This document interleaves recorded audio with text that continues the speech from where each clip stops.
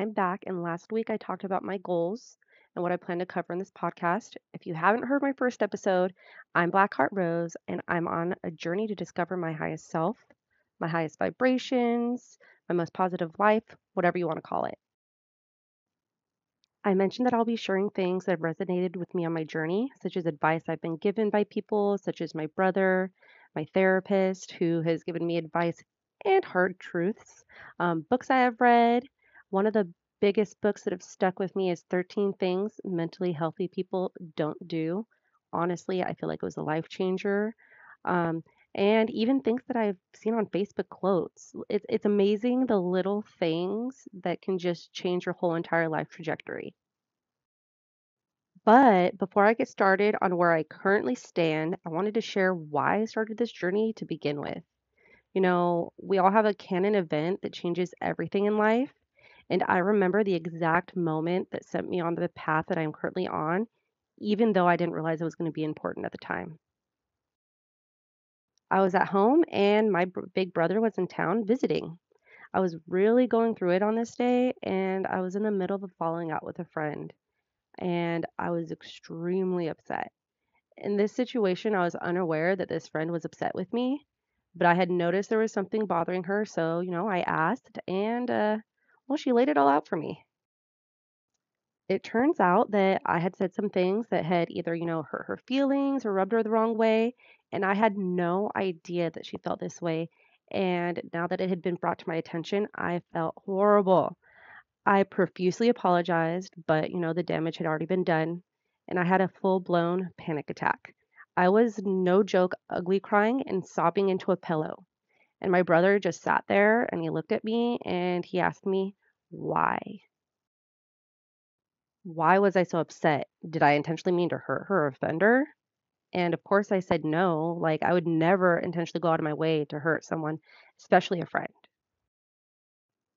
Then he said, well, why are you so upset about it then? She's allowed to have feelings about the things you said, but if you genuinely apologized and you never meant to harm her in the first place, what's the point of groveling? She's still going to be upset regardless, and you can't force her to accept your apology.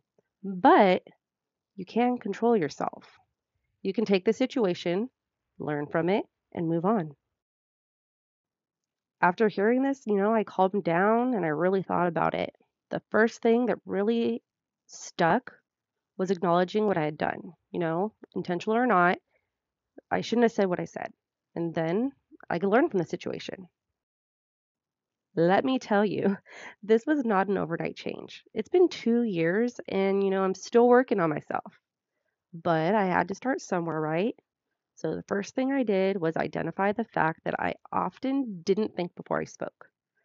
A thought would come to my head and just fall straight out of my mouth, like word vomit, you know, mean girl style. Unfortunately, this is nothing new for me. I have always been this way. I looked at it like an endearing quirk, but now I saw it as a legitimate issue. I'm also sure that this wasn't the first time I'd hurt someone by speaking without thinking. In fact, I'm pretty sure it was the reason it was so hard for me to make new friends and keep them. But this was just the first time it had been brought to my attention. Now, how could I change? How can I try my best to not hurt others and be careless with my words? As I mentioned, it's been 2 years and I've made a conscious effort to think before I speak. It seems like a simple task, right?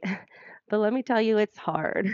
I have come a long way, but I'm in no way perfect. I am a work in progress. Now, the second thing that settled into my brain folds was the fact that I couldn't control how my words made others feel, even if I had no ill intention and I apologized. All I could do was respect their feelings and accept that I couldn't change them. But this didn't mean I had to eternally beat myself up about it either.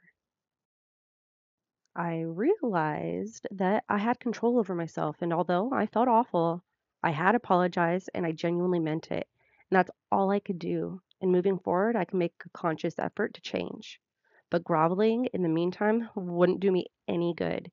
It would just cause me to be increasingly distressed, and it wouldn't magically elicit forgiveness. I had to accept that I'm not perfect and I had done my part and I had to move on.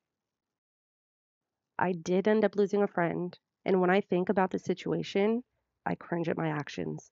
But I don't dwell on it. I could not just mark myself as an awful human being and spend the rest of my life begging for forgiveness. Not only would that be unproductive, but I'm also sure it would have been annoying as well. I owned my mistakes, I decided to put in the work and to be a better person.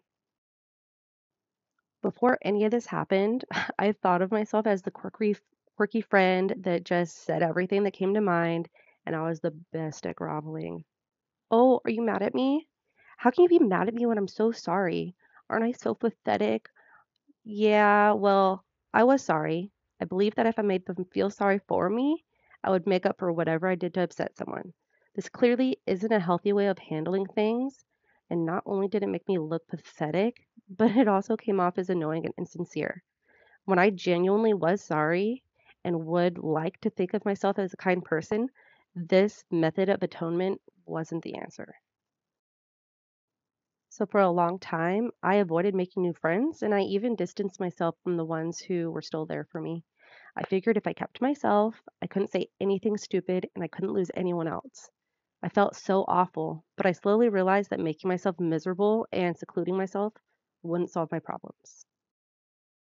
Eventually, I slowly started reaching back out to my friends and I opened myself up to the possibilities of creating new friendships.